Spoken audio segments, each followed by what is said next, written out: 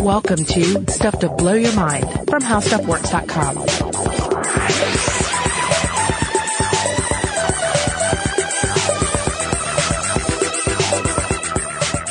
Hey, welcome to Stuff to Blow Your Mind. My name is Robert Lamb. And my name is Joe McCormick. And hey, Robert, I've got a question for you. Hit me.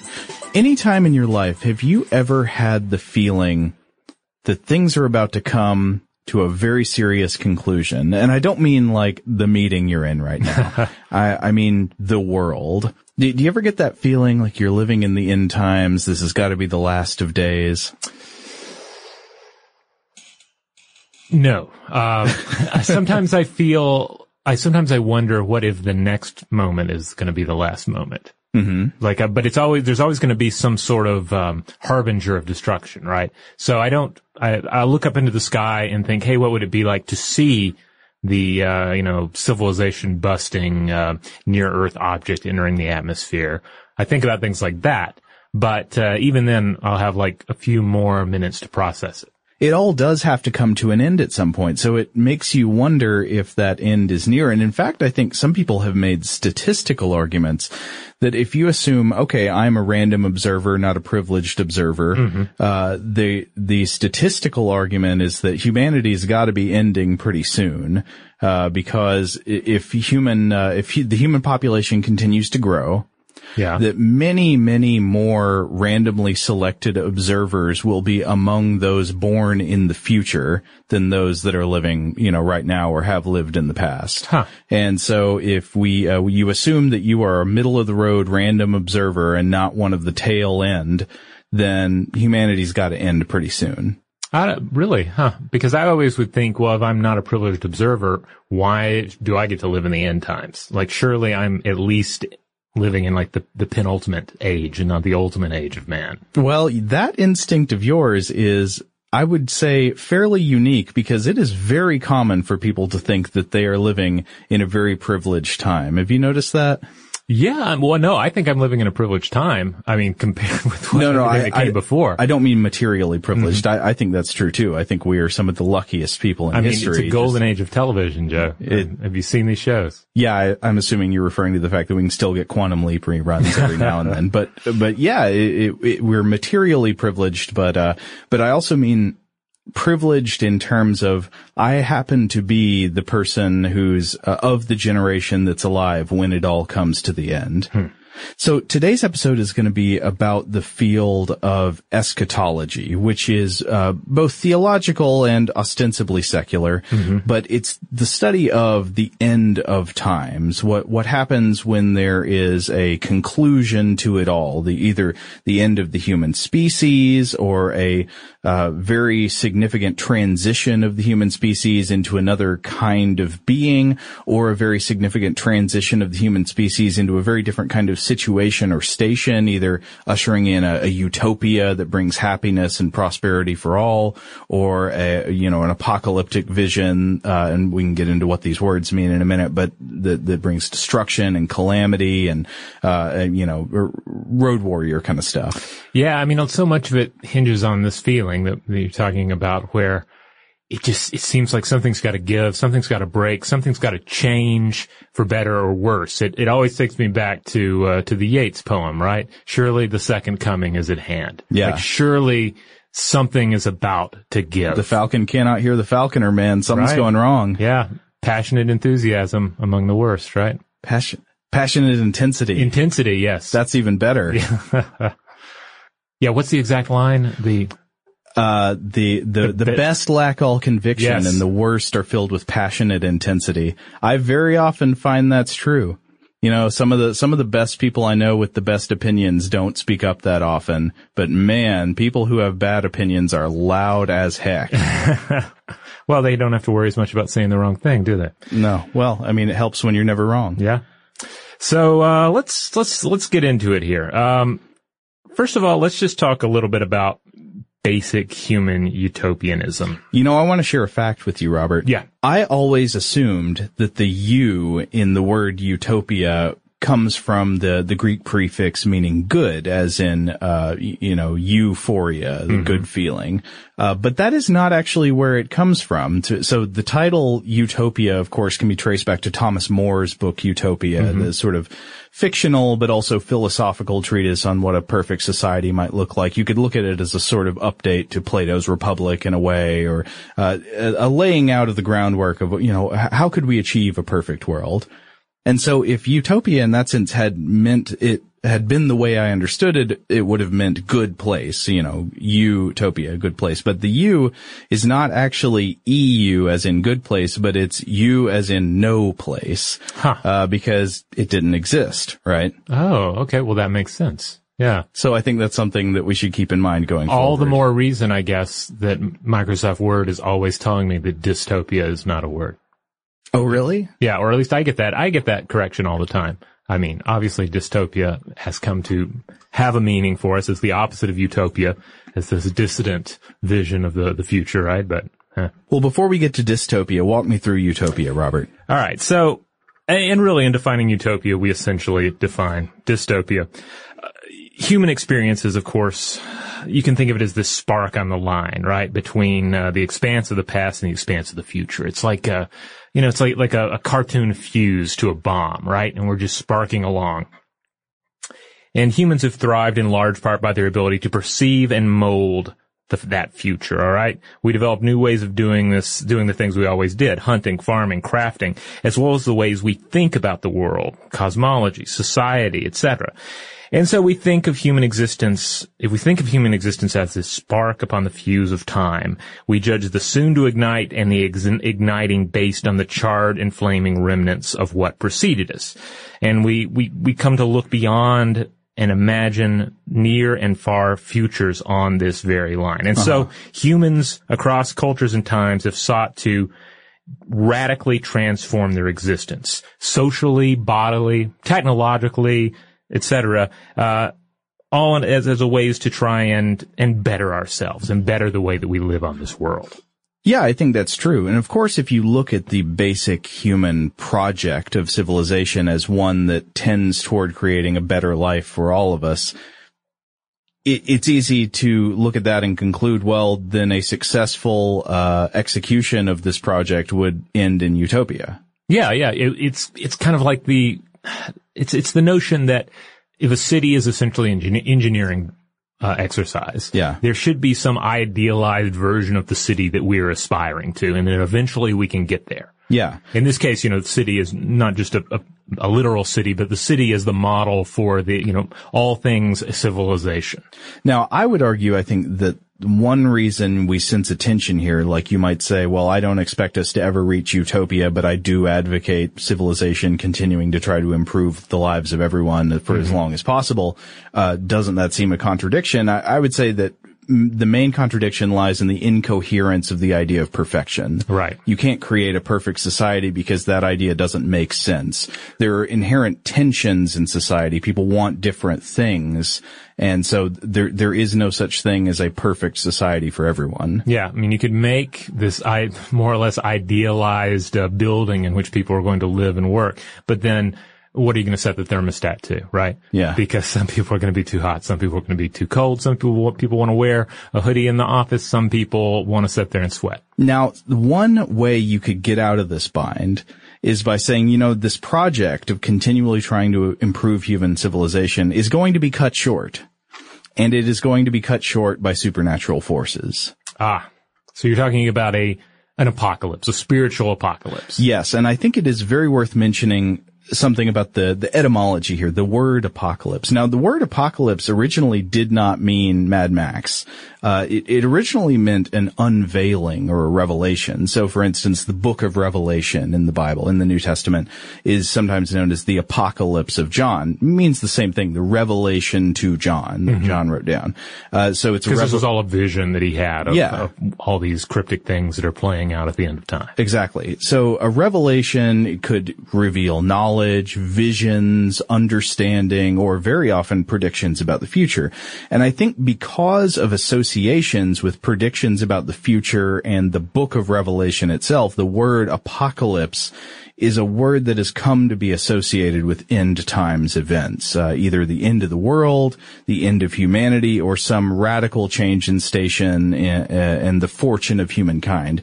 And we should go ahead and say, when you use the word apocalypse, that change is usually for the worse, right? Yeah. People don't usually say apocalypse in a positive way. Like, there will be an apocalypse and it will lead to utopia. Yeah, which is interesting considering the fact that the origin of the word stems from a story that is supposedly about the victory, the eventual victory of all things good over all things evil, right? Yeah, there are a lot of different Christian visions of the end times, and we'll talk about them in this episode today, but they typically involve both very negative events and ultimately a perfectly positive event.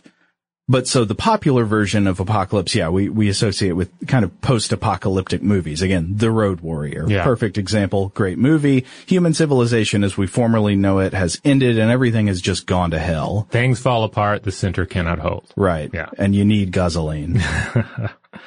So it's also worth stressing here that plenty of religions do not depend on such a linear time frame. Right. And instead have a cyclical one. Certainly we see this in the older religions, the pre-Christian religions.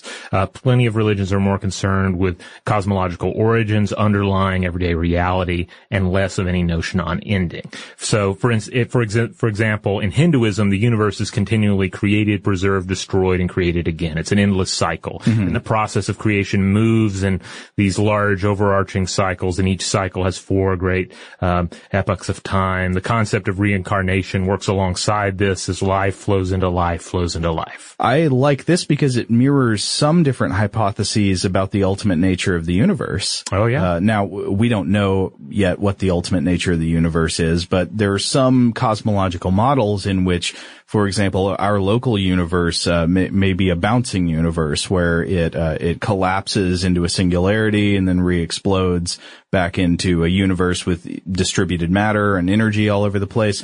Or I thought you meant like a bouncy house where it's inflated in the morning and then kids puke in it all day. It's scrubbed out with Clorox bleach and deflated in the evening, yes. It is kind of like that too. But there is another apocalyptic spiritual event that I wanted to call attention to just because it's so cool. I can't pretend to understand it all that well because it's Norse mythology, and Norse mythology I feel like is a more impenetrable to the outsider type of mythology than things like Greek mythology are. Mm-hmm. Do you find that too? I feel like I can get it a lot more when I listen to death metal. Oh, okay.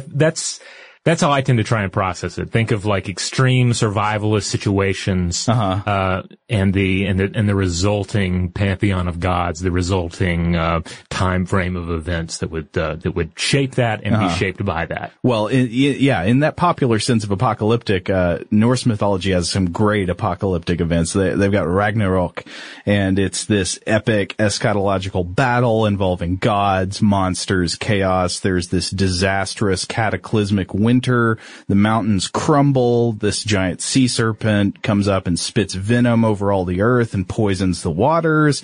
And there's this huge slog down bloody battle where most of the gods get killed. It's brutal. But hey, it would be an extreme bummer of a religion that just ends with a cataclysmic disaster for everyone and has nothing positive to come of it. So many religions also sort of have spiritual utopias in their eschatological framework, right? The end times will result in some kind of very positive situation for many people, at least. That's right. Now, obviously, we're going to get to Christian models here in a minute, but before we get there, I want to just touch base on some Buddhist ideas here. So there's a recurring theme in Hinduism and Buddhism that one may escape the endless cycle of death and rebirth, the wheel of samsara, and attain liberation. Right. And you can interpret such liberation as its own form of ending or perfection even. But it's also kind of it's a form of escape, a form of ending that can be acquired at any point along the line. So you don't have to wait till the end times or some distant future to attain liberation, to reach nirvana. So it's an inner journey as opposed to a physical world journey. Yeah, asynchronous timelines. Right. That being said, there is a pretty cool idea out there, and that is the and belief system within Buddhism that's millennial Buddhist in particular. They have this character known as Maitreya. And Maitreya is the bodhisattva, the being of enlightenment of the future, who will arrive on Earth. Generally, I've seen some numbers thrown out there, but it's going to be a long time in the future.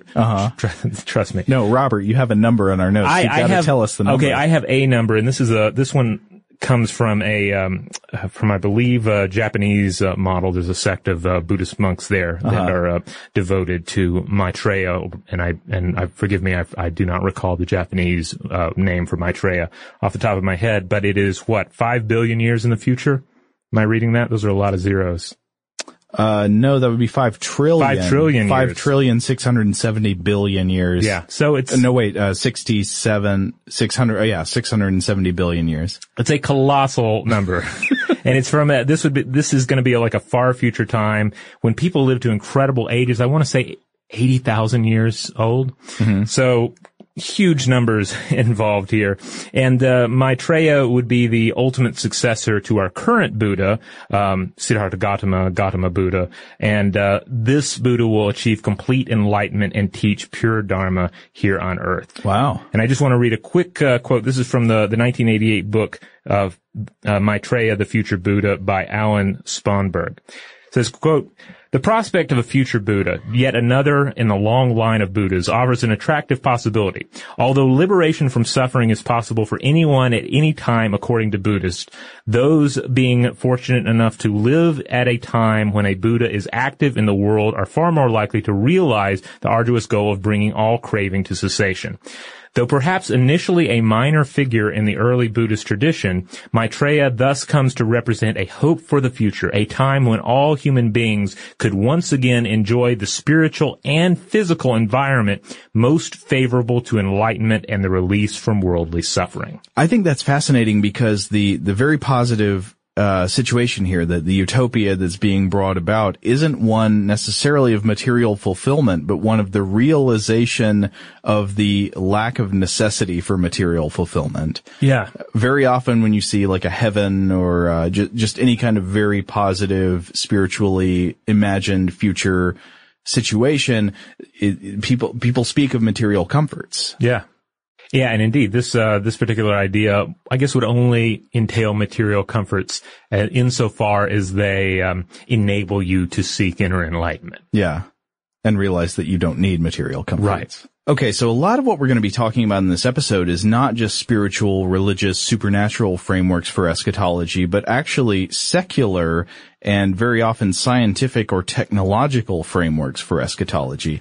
And there are, just like we talked about religious apocalypses and religious future utopias, there are secular apocalypses and secular future utopias. Yeah, and I think the fascinating thing here, and something for everyone to keep in mind as we play with this topic here today, is that there's so much shared circuitry involved with both ideas. So, it's easy for an atheist to stand on one side and scoff at some of these spiritual ideas of utopia and salvation and destruction. But when you break it down, how different is the underlying experience of those ideas? How different is that from some of these secular ideas we're discussing now? Well, that's a good question. I think we should discuss them and explore. Yeah. Well, as far as secular apocalypses go, we really don't even have to mention many of them. I mean, they're pretty obvious. The idea of nuclear annihilation, of global cataclysm, green goo, gray goo. I don't even know if this one's a thing, but I'm going to go ahead and say it. Brown goo. Who knows? Singularity. I love R. Scott Baker's idea of a semantic apocalypse. Ooh, which one is that? Semantic apocalypse is basically just the death of meaning, where we reach this point to where we have a certain neuroscientific understanding of the human experience, and we realize that all human consciousness is a coin trick, and we explain the coin trick. Oh, it's kind of a Nietzschean despair. Yeah. Well, all of those are possible things that people could predict happening, so you've got green goo, gray goo, people talking about nanotechnology or something that could take over the world. We don't even have that kind of nanotechnology yet, and maybe we never could. It could just be something impossible that people are dreaming up. But on the other hand, ultimately, if we assume that our current understanding of physics is basically correct, and we think it probably is, I mean, there's a lot we don't know, but what we do know we're pretty confident about, and that the laws of physics don't change with time, our scientific picture of the universe does very firmly predict one type of eschaton that is unsurvivable, right? And I want to read a section from a book I've been reading, actually. It's a book by the physicist Sean Carroll called The Big Picture, and he's talking about the physical cosmological model of what's going to happen to the universe after a while. So he talks about the accelerating expansion of the universe, and that's fueled by the pull of vacuum energy, the energy out there that's causing the galaxies to expand farther and farther apart. And that all tells us more or less what's going to happen. He writes, quote, "It's possible, and in some sense would be simplest, for the accelerated expansion to simply continue without end. That leads to a somewhat lonely future for our universe. Right now, the night sky is alive with brightly shining stars and galaxies. That can't last forever. Stars use up their fuel and will eventually fade to black.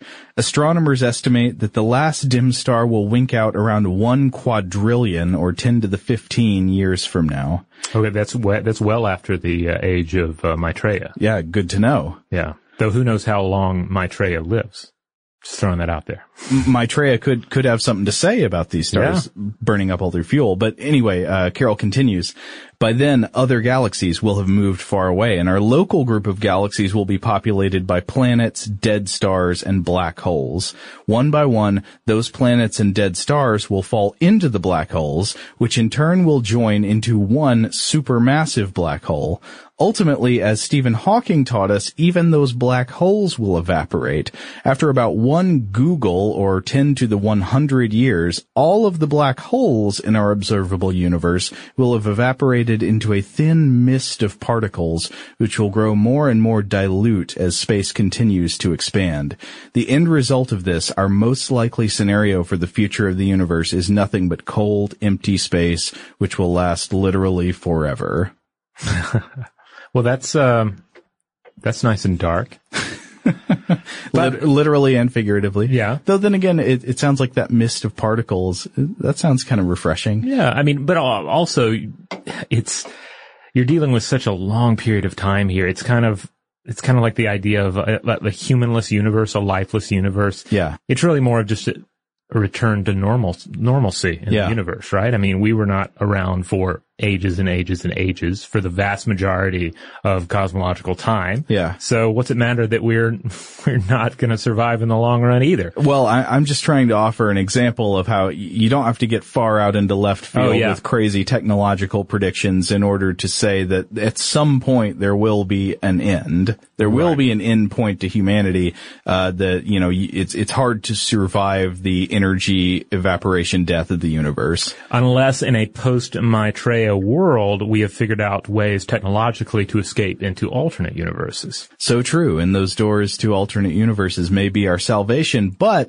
you might not have to walk through a door to reach a very different kind of world that might be much better than the one we have, because there are also secular visions of utopias, right? Oh, there most certainly are. It doesn't have to be heaven. We can make heaven here on earth, according to some people.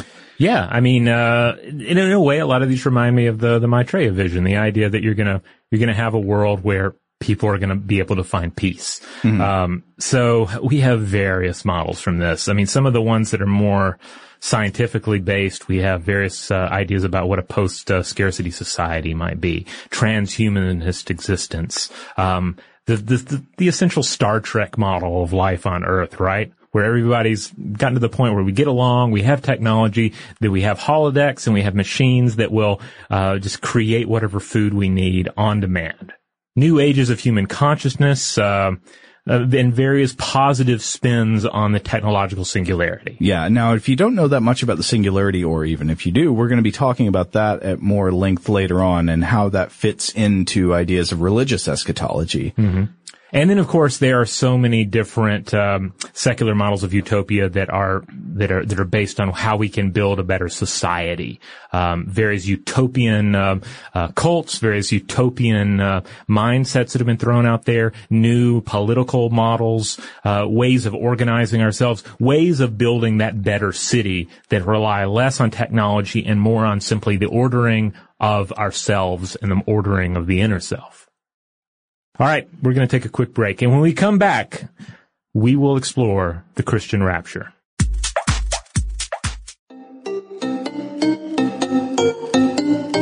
All right, we're back to rap about the Christian rapture. I wonder if there has been any Christian hip-hop that has expressly concerned itself with the rapture. I would love to hear about it. I'm quite sure that has happened. Well, there's that Blondie song, right? No. Rapture. No, is that about the rapture? No, I don't think so, but it's very weird. Huh. Is that the one? I think that's the one about the man from Mars. He's eating cars, and now it goes out and eats guitars. I'm not sure which part of the book of Revelation she's referring to there. The book of Revelation is full of wonderfully strange imagery, and that would fit right in, actually. But okay, so the Christian rapture. I want to just put you in a scenario. You're on a plane. Okay. There may or may not be snakes on the plane. Doesn't matter. Either way, suddenly many people on the plane have disappeared, possibly including the pilot and co-pilot, but thankfully for you this time, not the pilot and co-pilot. Is this a Langoliers thing? No, but I am describing a scene from a popular novel, and we'll get to that in just a minute. So the people are gone. Where you would have normally found them, instead of people sitting in their seats, eating bags of peanuts, watching Terminator Genesis, you find little piles of clothes. And a friend of mine, this is a funny, once actually told me that he watched a low-budget Christian apocalypse movie in which there's this scene happens. People disappear and their clothes are left behind, but he says that the clothes were not only empty, but neatly starched and folded, and in some shots you could see that they still had price tags attached to them. But anyway, people start screaming, wailing, where did their loved ones go? And at first it's a mystery, but then it gradually becomes apparent that what the people who disappeared had in common was their firm belief in Jesus Christ. And this is a scene from Left Behind, a popular work of Christian eschatological fantasy fiction by Tim LaHaye and Jerry B. Jenkins. You've probably heard of this before. Robert, I assume you're pretty familiar with Left Behind, right? Yes, I am familiar with Left Behind, though I have to say I don't think it really picked up steam in the church community I was a part of as a kid and junior high and high school student until after I was kind of after I was less active in that community. We were more into This Present Darkness by, I think it was Frank Peretti. And it essentially was kind of it was a whole series of books that had to do with spiritual warfare. So it was more concerned with the idea that kind of a screw tape scenario was always playing out all around us. And then there are angels and demons like duking it out for your mind and your soul. Wow. Yeah. So that was big. I think those came out in like 85 initially. And Left Behind, the first Left Behind book came out in 95. So I think it was out, but it was just really beginning to build steam. Huh. Yeah. Okay. Well, so this scenario I've described in Left Behind, it is part of a work of Christian fantasy fiction, but the idea is not just something that the authors dreamed up. It's been a popular element of Christian eschatology for many years. So where does this idea of the rapture come from? This is the rapture. People they disappear. They've been raptured up. So I would say it's a complex doctrine with varying theological interpretations, but the general rapture belief is usually linked most directly to a passage in 1 Thessalonians chapter 4, where the author of the letter, presumed to be Paul, writes, "For the Lord himself shall descend from heaven with a shout, with the voice of the archangel, and with the trump of God, and the dead in Christ shall rise first. Then we which are alive and remain shall be caught up together with them in the clouds, to meet the Lord in the air. So shall we ever be with the Lord. Wherefore comfort one another with these words." So technically the rapture is actually, people often use the rapture as a term to signify the Christian eschaton, the end of days, but it's actually just one event, sort of a moment from this whole complex system of Christian eschatology. But the idea is that upon the moment of the earthly return of Christ, dead Christians will be resurrected and living Christians will be miraculously sucked up into the sky to meet the Lord, who is presumably descending from above at the same moment.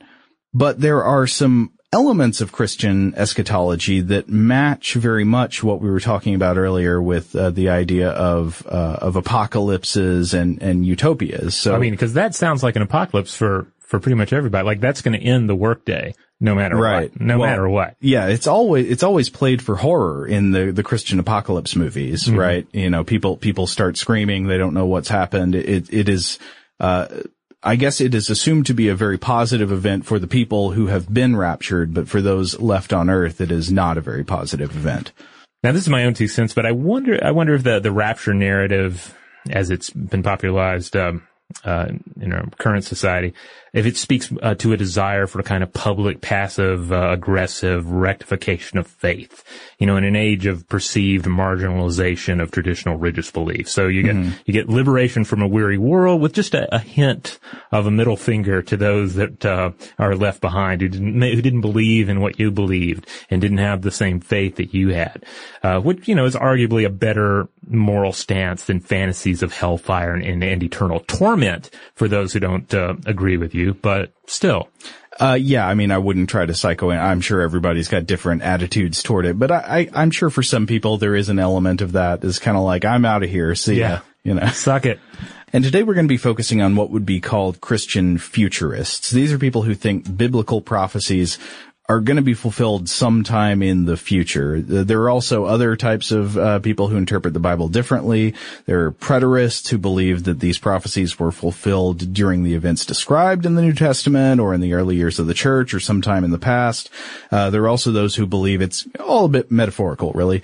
But there are very few broad concepts and distinctions in Christian futurist eschatological thinking that we can relate to in this episode. So one is the big event, the main show, the second coming of Christ. So Christians believe that Jesus Christ was martyred, rose from the dead, ascended to heaven, and at some point after his ascension, as described in the Bible, Christ will return to earth, or perhaps in some sense has already returned, literal or metaphorical. But in any case, he comes back and he's not here just to visit. There's some eschatological purpose to his return, and there are different views on what that is, but usually it involves some sort of putting the hammer down, like there is an act of final judgment. Jesus is back, and this time it's personal.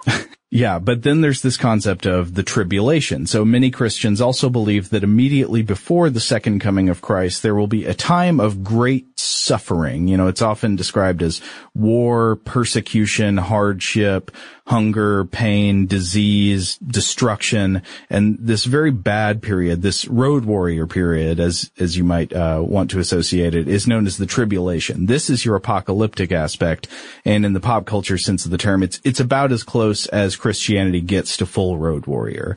In a way, you could think of it as kind of like the fattening of the pig for slaughter, right? If you think of hardship and warfare and human suffering as kind of like the fertile soil from which, faith, and especially like strong faith, can emerge, then that's kind of how I sometimes interpret this vision. Yeah, and I think that's actually a concept you see throughout the theological history of Christianity. There's very much emphasis on hardship causing people to strengthen their faith or their religious character. But so where does this idea of the tribulation comes from? It comes from the preaching of Jesus, essentially, in the book of Matthew, for example. And he's talking about right before the Son of Man returns. He says, "For then shall be great tribulation, such as was not since the beginning of the world to this time, no, nor ever shall be. And except those days should be shortened, there should no flesh be saved. But for the elect's sake, those days shall be shortened." So something's gonna cut off the tribulation. What's gonna happen? What will it be shortened by? Well, perhaps it is the the millennium. This is another concept from Christian eschatology, and it's a period of utopian rule on earth where Christ himself or Christian goodness generally will rule over the earth for 1,000 years. So sometimes this is interpreted as a long period of time, represented metaphorically by the idea of 1,000 years. Sometimes it's literally 1,000 years, but this comes primarily from the book of Revelation, chapter 20, in which it said that those who have been martyred for not having taken the mark of the beast on their hands or their foreheads will be resurrected and rule with Christ for 1,000 years. Now, there are tons of different ways that you can put all these concepts together. There are different ideas about in what order they come. There are premillennialists who think that Christ's second coming will happen right before the millennium begins.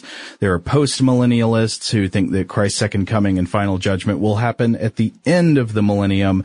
And there are also, among the premillennialists, some who think the rapture is going to happen before the tribulation, in the middle of the tribulation, or that the rapture won't literally happen at all. So there's a great diversity of opinion. I don't want to represent them as all thinking the same thing. And of course, I should also stress that there are plenty of Christians who don't really buy into any of this end times framework. You know, they're amillennialists. Right. They're not looking forward to any kind of apocalypse or utopia on earth in any sense. Yeah. I mean, obviously it's going to vary from sect to sect, from individual to individual. But I think it's definitely hard to argue that at the end of the day, does anything that occurs in like a book of Revelation, does anything concerning the end times really affect your day to day that much, you know? Yeah. Well, I don't know. It might. And I want to make a case actually why some people would say that belief in the end time, whether religious or secular, does actually affect the way we live our lives. Well, I guess it depends on when you're throwing out that end time, when you're throwing out that cataclysmic event, when you're throwing out that utopia. If you think it's going to occur near enough in the future that you can actively structure your life in accordance to it. Yeah. I mean, that's one thing. Well, that is a point that will be echoed by somebody I want to quote in a bit. Okay, so Robert, we've talked about utopias, apocalypses, the end times, the eschatological views of what's coming down the road, how soon it's coming, and is it going to be good or is it going to be bad? But these ideas are not, of course, limited to religious believers, right? Right. Yeah, we've had plenty of concepts that have been thrown out there in terms of secular utopia, even a scientific utopia. I mean, you can trace fictionalized versions of this journey all the way back to the Epic of Gilgamesh, humanity's earliest surviving piece of literature dating back to the second millennium BCE, in which our hero wants the secret of immortality, and failing that, realizes that the greatest aim is to just build a city, just build an awesome city instead. Oh, okay. And that's even, that's also really hard work. Well, there's that project of civilization, right? Yeah. But even in just the Epic of Gilgamesh, we see that quest for more life and a better system for living as a people. Mm-hmm. Now, I was reading a wonderful 2012 article from James J. Hughes titled "The Politics of Transhumanism and the Techno-Millennial Imagination, 1626 through 2030." And he traces transhumanism and transhumanist thought back to the European Enlightenment in the 1700s. Now, sorry to interrupt, but you and Christian did an episode about transhumanism recently, right? Yeah, we may have done a couple of them now that I think about it. Well, it's kind of been a summer of transhumanism, if you will. So we did an episode that was devoted to just the general idea of transhumanism and some of the different sects of transhumanism that are present in the world today. But can you give us a one-sentence digest? Basically, that through science and technology, we can create a better expression of the human form and or human society. Yeah. So we can live longer, we can live happier, and this is where the definition varies, because you have some people whose idea of transhumanism is far more individual based. Yeah. So it's like, hey, some people are going to live forever and have spaceships, and that's great. Other people are going to say, well, we're not really transhumanist unless everybody can live forever and everybody has access to spaceships, and you've solved some of these other problems. So it it turns into a mire rather quickly. Right, but it's the idea of transcending the human animal. And, so do you want to transcend it at the species level, or just modify your own body to transcend your birth nature? Yeah, it's kind of the same idea that you see with utopian models in general, where people will say, hey, this is where we are now, this is where we would like to be, and then in addition to squabbles about where you want to go, there's the inevitable problem of how you get there. Okay, but back to James Hughes. Yes. What's his argument? Okay, so he says that a lot of transhumanism dates back to the European Enlightenment of the 1700s, which allowed the same millennialist dreams that we've discussed in religious terms, these aspirations to grow who we are, but instead of doing it on, based on faith, based on divine intervention or some other model, it all has to do with reason and science and technology. So machines will free us from our labor, medicine will rid us of disease, and peace will wash across the land. It's basic Enlightenment, tenets there. And of course, some have also acknowledged that we might have, some of the Enlightenment thinkers said, okay, we might have to also fight a whole bunch of awful wars. Oh, really? To get there, yeah. So we might have to go through a tribulation. Yeah, exactly. To get to the millennium. And generally the details of the ascension, the science of the rapture, if you will, is ever varied, argued, and sometimes glossed over altogether. Yeah.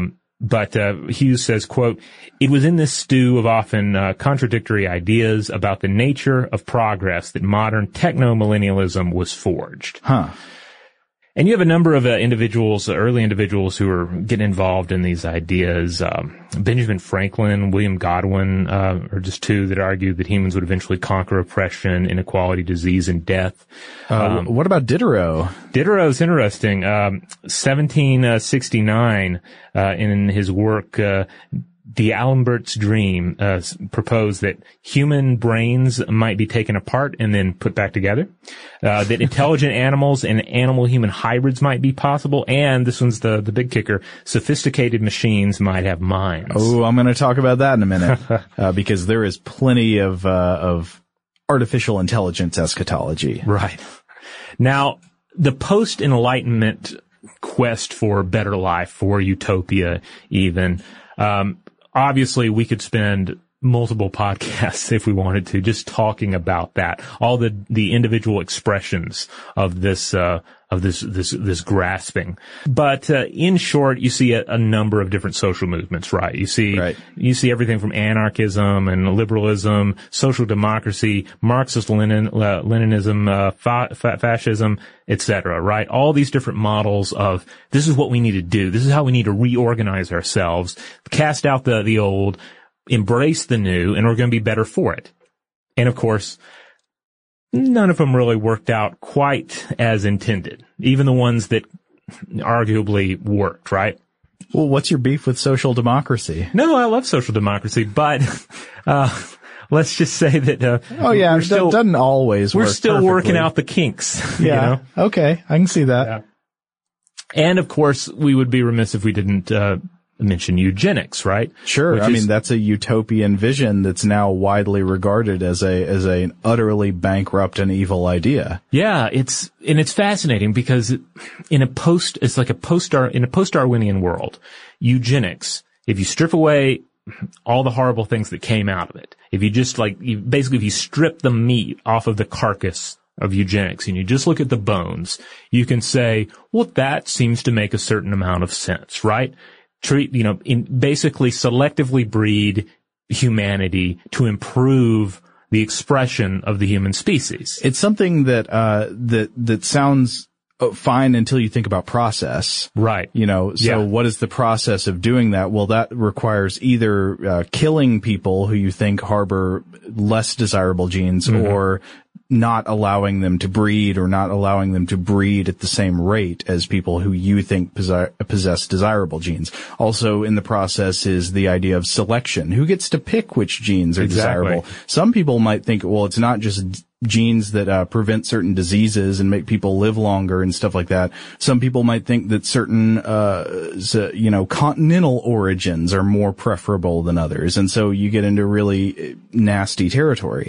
But I think what's interesting here is that eugenics is really not that different from the idea of the Christian rapture, right? Because in eugenics, it's basically this idea that selected races and gene lineages are going to be lifted up, and essentially the rest are doomed. So it's an elevation, it's an ascension of certain models of humanity in the same way that a Christian rapture means the elevation and survival of certain very particular modes of human thought, faith, and reason. Well, yeah, this does sort of highlight that there are very different ways of thinking about the idea of utopia and apocalypse at the end of times. Is it egalitarian in nature? Like, does the destruction that's coming or the great blessing that's coming apply to everyone, or does it only apply to some? One person's utopia is another person's apocalypse, right? It could be very much, and often within the same system is.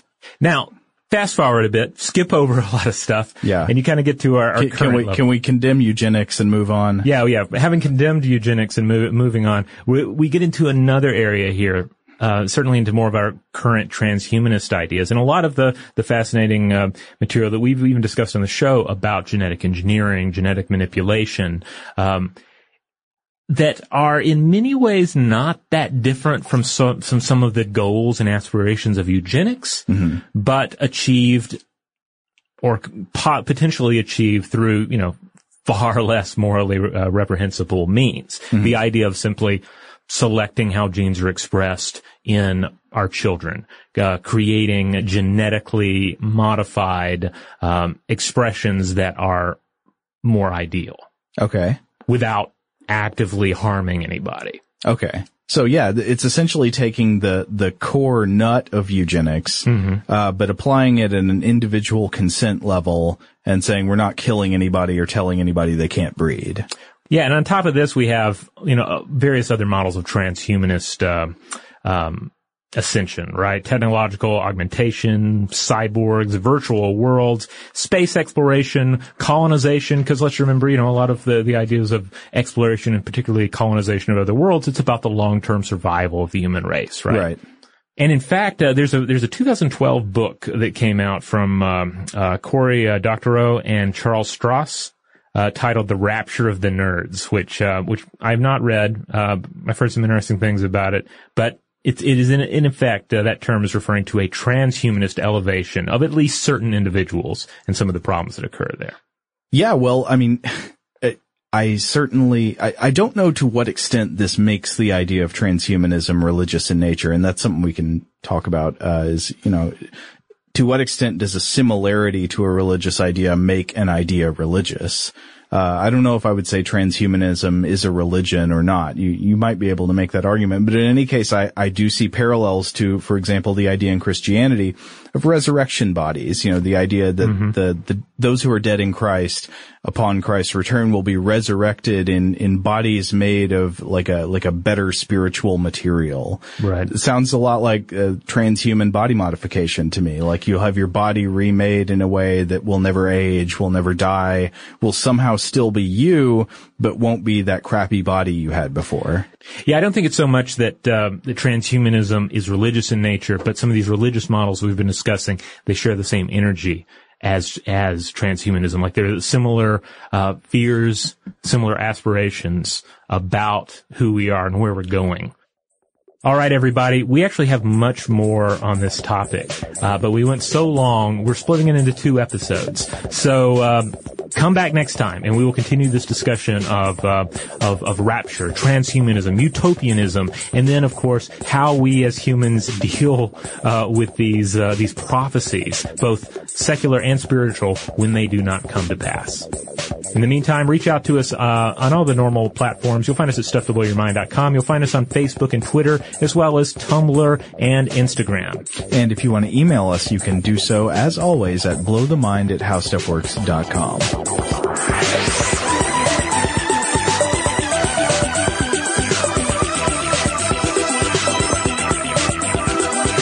For more on this and thousands of other topics, visit howstuffworks.com.